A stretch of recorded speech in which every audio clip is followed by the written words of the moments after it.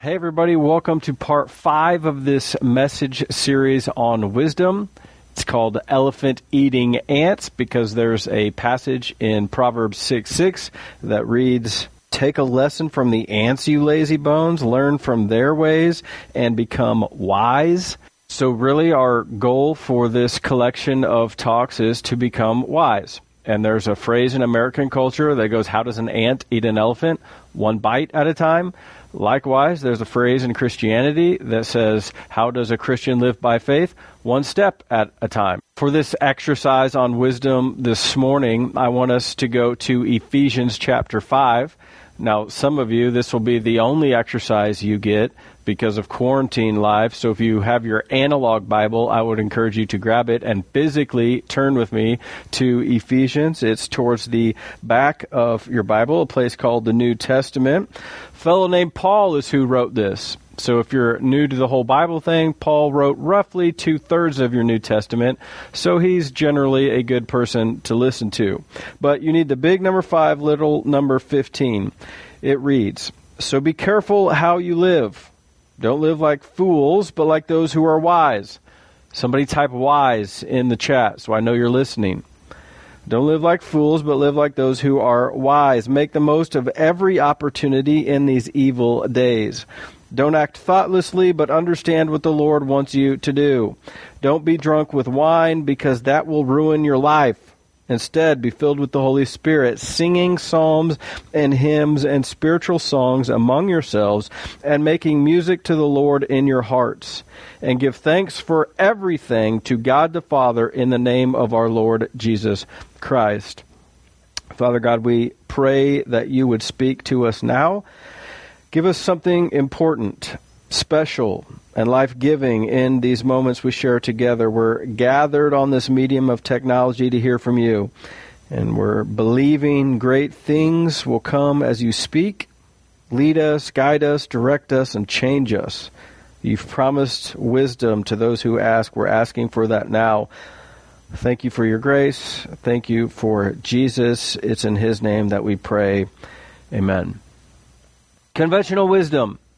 That's the title of my message. It's arguably a timely conversation because most of the decisions you make are based on conventional wisdom. Think about it. You're refinancing the house. Experts told you now is a good time. Eating certain foods while avoiding others. The conventional wisdom is that gluten is bad and carbs are bad, but nobody actually knows what gluten even is. Dietary specialists have told you that they're wrong and they've influenced your thinking. Driving 5 over, conventional wisdom says, cops won't pull you over, you're fine. Going to college. Everybody knows you have to go to college after high school in order to get a good job. That's the conventional wisdom. Except I know a guy who dropped out of high school and is making upwards of $100 an hour right now, machining airplane parts. So I'm sure you can think of other examples. The point is, most of the conclusions that you draw, most of the decisions that you make are based on conventional wisdom. Now, here's the problem with that. The problem is, given enough time, conventional wisdom is often proved wrong. Because conventional wisdom said nobody would rent movies from a vending machine until Redbox put Blockbuster out of business. And conventional wisdom says money can't buy happiness, except it can buy shoes, and that's basically the same thing. You know what I'm talking about? Maybe this is a better example. Conventional wisdom used to say that bloodletting was how you should cure disease. Cut the person open, let some of their blood out, they'd get better. Conventional wisdom used to say that washing your hands or medical instruments before surgery was unadvised. Seriously, look it up. Prior to the 1880s, they believed changing bandages and washing wounds and sterilizing surgical devices let, quote, bad air in, and that's what caused infection. And so the doctors during the Civil War and prior to the Civil War, they wouldn't wash their hands, they wouldn't wash their saws, they wouldn't wash their patients' wounds. And nowadays it sounds barbaric. Oh, of course we know you're supposed to sterilize everything, but for literally thousands of years, there was no germ theory. There was no knowledge of bacterial infection. Matter of fact, when President James Garfield was shot in 1881, the prevailing idea, the conventional wisdom of the day, as it were, was just get the bullet out. Bullets are bad, get them out. So it's not that bacteria causes harm, it's that bullets do. And one day, James Garfield is at a train station with some members of his cabinet. They're on their way to go see James's wife, who's recovering from malaria away from Washington, D.C. And coincidentally, one of the folks that's on his cabinet that was with him that day was Robert Todd Lincoln. That would be the son of Abraham Lincoln. And when Garfield is shot, Lincoln goes to fetch the only man he knew, Dr. Bliss. Oh, I didn't stutter. His first name was Doctor. In a desire to speak his career into existence prophetically, perhaps his parents named him Doctor. The same reason Laura and I named our son Layton. His real name is NBA. That's not true. But the reason Bob Todd even knew who Dr. was is because DB is who tried to treat his father, Abraham Lincoln, unsuccessfully. Which, side note, this is fascinating. Robert Todd Lincoln was alive when his father was shot. He was present the moment that James Garfield was shot. And 20 years later, he would be there when William McKinley was assassinated. Which means if you're president and you see Robert Todd Lincoln around, it's going to be a bad day. It's like seeing a black cat or somebody at the store when you don't want to see him. And you turn down the aisle and you're like, whoop, there's Robert Todd. I ain't going down that aisle, but hope he didn't see me. Nonetheless, Dr. Bliss believed the conventional wisdom of infectious healing. The dirtier the wounds, the better. So starting on the floor of the train station, Dr. Bliss inserts his finger into the wound of Garfield and begins fishing around trying to find the bullet. He repeatedly did so for the next 2 months with unwashed instruments, and he never changed the bandages, and Garfield would eventually die not because of the gunshot wound, but because of blood poisoning. And the worst part is, this was all completely avoidable. Not only because the bullets had lodged themselves in some fatty tissue that was of no grave danger, and the heat from the bullets actually cauterized the wounds, so they were completely survivable, but this was all avoidable because 16 years earlier, a guy named Dr. Joseph Lister, the same Dr. Lister who introduced the world to Listerine, Dr. Lister had proven infection was caused by introduced bacteria. He had demonstrated that sterilization would drastically reduce surgical deaths. But he was largely heralded as a quack because conventional wisdom won the day and lost a lot of lives. Which this is somewhat ironic. The phrase ignorance is bliss, it's argued it came from a news article written about Dr. Bliss and this very incident. You can read all this in a super interesting book called Destiny of the Republic by Candace Millard. Highly recommend it. But here's what I'm trying to get you to consider. Conventional wisdom is often just popular thinking. It's why we need to pay attention to what God says is important, not what the world says is important. Jot that down if you're taking notes. We need to pay attention to what God says is important, not what the world says is important. I'm not even going to touch the conventional wisdom of lockdowns and quarantine and COVID and vaccinations. Instead, I'll point you to Jesus, because what's Jesus do? And one of the very first messages that he preaches, he corrects and confronts the conventional wisdom of the day, right? You've heard that it was said, but I tell you, and it's why in his letter to this church at Ephesus, Paul writes, don't act thoughtlessly, but understand what the Lord wants you to do. I wonder, how much thought are you giving your life on any given day? How much are you just following the conventional wisdom of the world and not considering what God wants? So be careful how you live. Don't live like fools. Live like those who are wise. Make the most of every opportunity in these evil days. Don't act thoughtlessly, but understand what the Lord wants you to do. You're probably asking yourself, well, what's the Lord want me to do? I would do it if he would just tell me, except that's part of the fun of life. Figuring out exactly what God wants you to do. Now, in fairness, Paul does tell us some ways we can investigate some of the things that the Lord will want us to do. But before we chat about that, let's look at the very next sentence because it's kind of weird. Look what he says. He says, don't be drunk with wine, but be filled with the Spirit. What? That took a rather unexpected turn. Why in the world does Paul bring up getting drunk right after he asks us to consider being careful how we live? Wouldn't it make more sense to write, don't act thoughtlessly, understand what the Lord wants you to do, and he doesn't want you to kill anybody, he doesn't want you to punch babies or kick animals.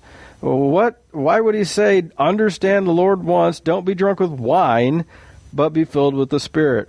By the way, most commentaries agree that this is very surprising. Yet the answer to the question is there must be some way in which being drunk is like being filled with the Spirit. There must be some way in which it's alike, and there must be some way in which it's not alike, or there would be no need for a warning and comparison. If there wasn't some similarity and dissimilarity, there would be no warrant for the warning. So let's answer the question. How are being drunk and being filled with the Spirit both alike and unalike? Here's how it's alike. Do you remember in Acts chapter 2, on the day of Pentecost, when the Holy Spirit fell on the disciples and they began to boldly preach the Word of God, and they began to talk about God and His wonders and about the gospel and Jesus and forgiveness, and how in order to be saved it had nothing to do with keeping the law and the rules, but rather trusting in Jesus, which, just for the record, that's still true today. Doesn't matter what you've done. Matters what Jesus has done. But the apostles taught this message with such boldness and joy and with such clear fluency and clarity that it so impressed the crowd. They said, what? These guys are drunk. Why did they think that? Because these men were so brave and so happy. The only time people saw this braveness and this sort of happiness are when people are drunk. That's the reason why they looked at the disciples and said, man, these guys are sauced, because alcohol gets rid of your inhibitions. The things you're afraid of, they sort of melt away. Therefore, there's a braveness and cheerfulness that isn't there very often if you're sober. Now, today we know, and science has proven, that alcohol diminishes brain function. It diminishes brain ability, so a drunk person sees less of reality than they did before. The things you were afraid of, the things that were inhibiting you, they fade away because you're actually dumber than you were before. That's why you're brave and happy, because alcohol makes you that way by depressing your brain and showing you less of reality. However, the fullness of the Holy Spirit operates in exactly the opposite way. God reveals to you His reality, which makes you brave and joyful and able to accomplish all that He sets before you. It's why we need to pay attention to what God says is important, not what the world says is important. I'll give you a perfect example of this. Elisha, the great prophet, in 2 Kings chapter 6, was in the city with his servant. The city was surrounded by a vast number of enemy troops. It was an overwhelming force. They were going to come upon this city the next day. The enemies were. But Elisha wasn't the least bit nervous about that. Elisha had confidence. Elisha had courage. Elisha had joy. Yet his servant, on the other hand, this brother was a nervous wreck. He's freaking out. He's terrified. He says, "How can you act like this, Elisha?" Now, Elisha could have done any number of things to help his servant get through the night and the next day when these enemies showed up. One is, he could have given him a bottle of alcohol, and he said, "Hey, go get drunk." eat, drink, and be merry, for tomorrow we die. That's one option, because it would have shown him less of reality, and it would have enabled him, perhaps, to face the future with a little more courage and a little more joy. But that's not what he did. What did he do? He prayed to God, and he said, "Oh Lord, open his eyes. Show him all of reality, not just the material, but the spiritual as well." And God does. God answers Elisha's prayer. He opens his eyes, and in a very famous text, this servant sees chariots of fire on the mountains around the city. In other words, he saw the hosts of God. He saw angels, he saw the supernatural world, and he began to realize God is real, and God is there, and God is working, and God cares, and God does have power, and he receives that fullness of the Holy Spirit. The fullness of the Spirit is not giving you joy and courage by showing you less of reality, but rather by showing you more of it. God is showing you his reality and all he wants to do through you. See, the Holy Spirit's job is to take all these things that God is doing and all the things that God has done in Christ and all the things that Christ has done in you and for you, and sort of communicate these things to you to make them so true in the reason of your mind and so true in the emotions of your heart that you'll become so in tune with God that he'll become the controlling power in your life. The Holy Spirit makes the truth of God so dominant in your soul that the things that used to deflate you, they don't deflate you. The things that used to cause you to live in fear, they no longer make you afraid. And the things that used to cause you artificial happiness no longer do. And instead you get joy because of you seeing all of reality. Alcohol is a depressant. It gets rid of negative thoughts. It gets rid of fears by depressing your brain and showing you less of reality. But the fullness of the Spirit is a stimulant. It challenges conventional wisdom by giving you more of reality. So sure, we can be sad, but we're never unhappy. Why? Because we know God's got this. We see chariots of fire surrounding the hills around us. It's why we can do what verse 20 says and give thanks for everything. Everything? Everything. See, apparently, according to Paul, giving thanks presupposes a deep underlying faith that God can produce good out of even the most unpromising situation. And that thankfulness, therefore, can be felt in our day-to-day life because of the confident hope that we have in some wonderful way God will make even disaster and suffering an occasion for later blessing. That's why we need the Holy Spirit. And that's why we need to pay attention to what God says is important, not what the world says is important, so that we can give thanks for everything. Now, I need to back up a little bit because I need to try and answer the question I posed earlier, which was, how do I know I'm doing what the Lord wants me to do? Paul wrote in verse 17, don't act thoughtlessly, but understand what the Lord wants you to do. So again, how do we know what the Lord wants us to do? Well, aside from being filled with his Holy Spirit, Paul gives us some practical day-to-day advice. Look at the very beginning of chapter 5. It reads, imitate God, therefore, in everything you do. There's our word again, everything. Give thanks to God for everything. Imitate God in everything you do because you are his dear children.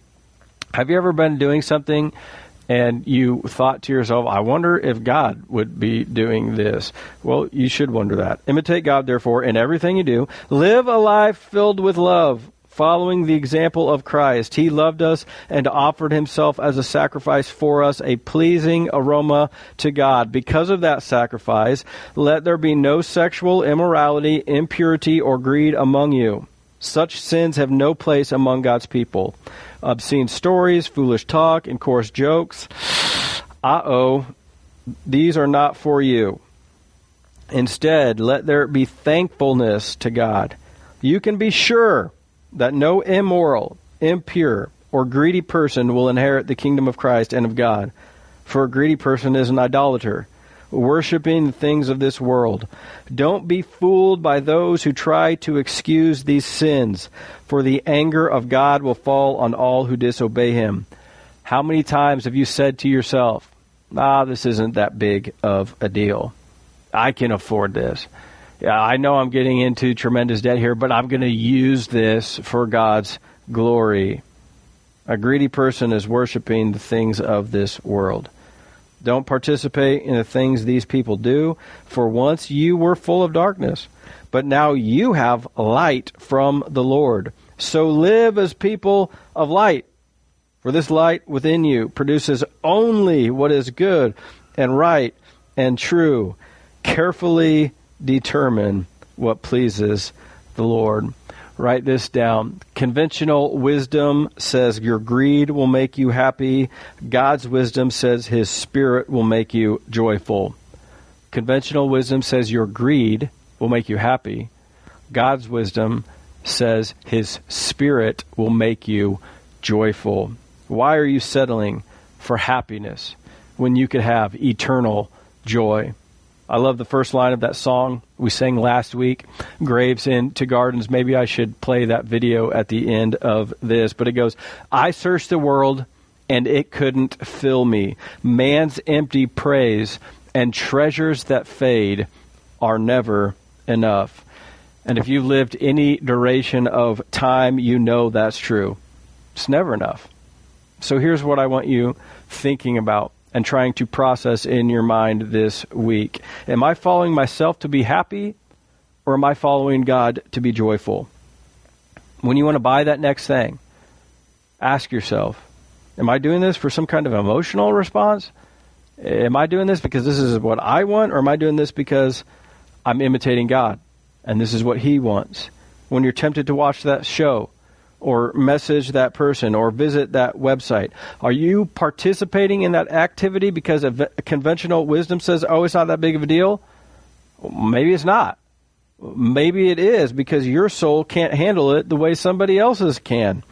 See, when I was trying to wrestle with how to end this message, I was really struggling with how to do it because by and large, I like to give you practical things, like next steps forward on how your Monday can look different because you came to church on Sunday. But at the end of the day, I feel like most of you already know what you're supposed to do. You've just convinced yourself that you're the exception to the rule. Like you know that you hear from God and you find the fullness of his Spirit by praying and reading his Word. And having a group of people around you who can challenge you and really speak to you about the things that you're doing in the context of a life-giving relationship. But what you're doing, according to Paul, is fooling yourself. And you're excusing your sin because you don't take those things very seriously. And so here, let me do this real fast. Pay attention. Every bad decision you've made, and every bad decision that somebody else has made that has hurt you, all of those decisions were made because somebody thought, this will make me happy, right? And conventional wisdom says, follow your heart, do what makes you happy. But the wisdom of God says, this isn't about you, this is about him. It's why we have to listen to what God says is important, not what the world says is important. And the primary thing that God says is important is your soul. It's why the most unselfish thing that you can do is take care of your soul. It's also why you need Jesus. It's why you need to trust him and follow him and pursue him. It's why Paul writes, I have discovered this principle of life, that when I want to do what is right, I inevitably do what is wrong. I love God's law with all my heart, but there's another power within me that is at war with my mind. This power makes me a slave to the sin that is still within me. Thank God the answer is in Jesus Christ our Lord. See, most of the battles that you fight in this life are going to be battles of your mind. But what's Jesus come and say in John 10:10? The thief comes only to steal, kill, and destroy. I've come that you have life and that you might have it to the full. The single greatest piece of advice that I can give you, the best wisdom I know to offer you And the easiest next step that I can try and impart to you, which I know I've said this before, but write this down and then we're done. Any process that doesn't start with God ends with disappointment. Any process that doesn't start with God ends with disappointment. You need to ask yourself, is God in this? Am I imitating God because I'm His child? Is God going to lead me to joy out of this, or is this some sort of temporary emotional happiness? You need to ask God for His discernment, because any process that doesn't start with God ends with disappointment. God, thank you so much for your word. Thank you for the wisdom that is contained within its pages. God, we're asking again now for you to do what only you can do and fill us up with your Holy Spirit. Help us really be mindful of the things that you would want us to do. Help us consider the things that we're currently doing and try and answer, is this what God would have me to do? God, only you can lead us, only you can guide us, only you can direct us. But we also know that you do that through other people. And so help bring in the good relationships that we need in our life so that people can help guide us, help direct us, help us find wisdom in other people, help us find wisdom in your word, help us hear from you in prayer. God, it's such a weird time for us in our nation, and as we continue to explore what lockdowns and quarantines need to look like, God, we're just asking you to not let us live in a spirit of fear, but one of courage and strength, because we know that you're going to work all things together for good for those who love you or called according to your purpose. And so, God, for those who do know you, we again just ask you for courage and strength and wisdom. For those who don't know you, God, I'm praying that you do something powerful right now and help them understand that they've been chasing these things of life. They've been chasing their own happiness, and it hasn't taken them to the place that they even want to be. God, we know that forgiveness is only found through you and your Son, Jesus Christ, and what he did on that cross. And so, God, I'm just asking you now to speak to those people and allow them to come to the place in their life where they say, God, I need you. I need your forgiveness. Please forgive my sin. Make me new. God, let us leave this service today understanding that we have been saved, that we are going to start pursuing you wholeheartedly and imitating your ways. And any process that doesn't start with you will end in disappointment. God, encourage us, strengthen us, give us that joy you've promised. We ask all this in Jesus' powerful name. Amen.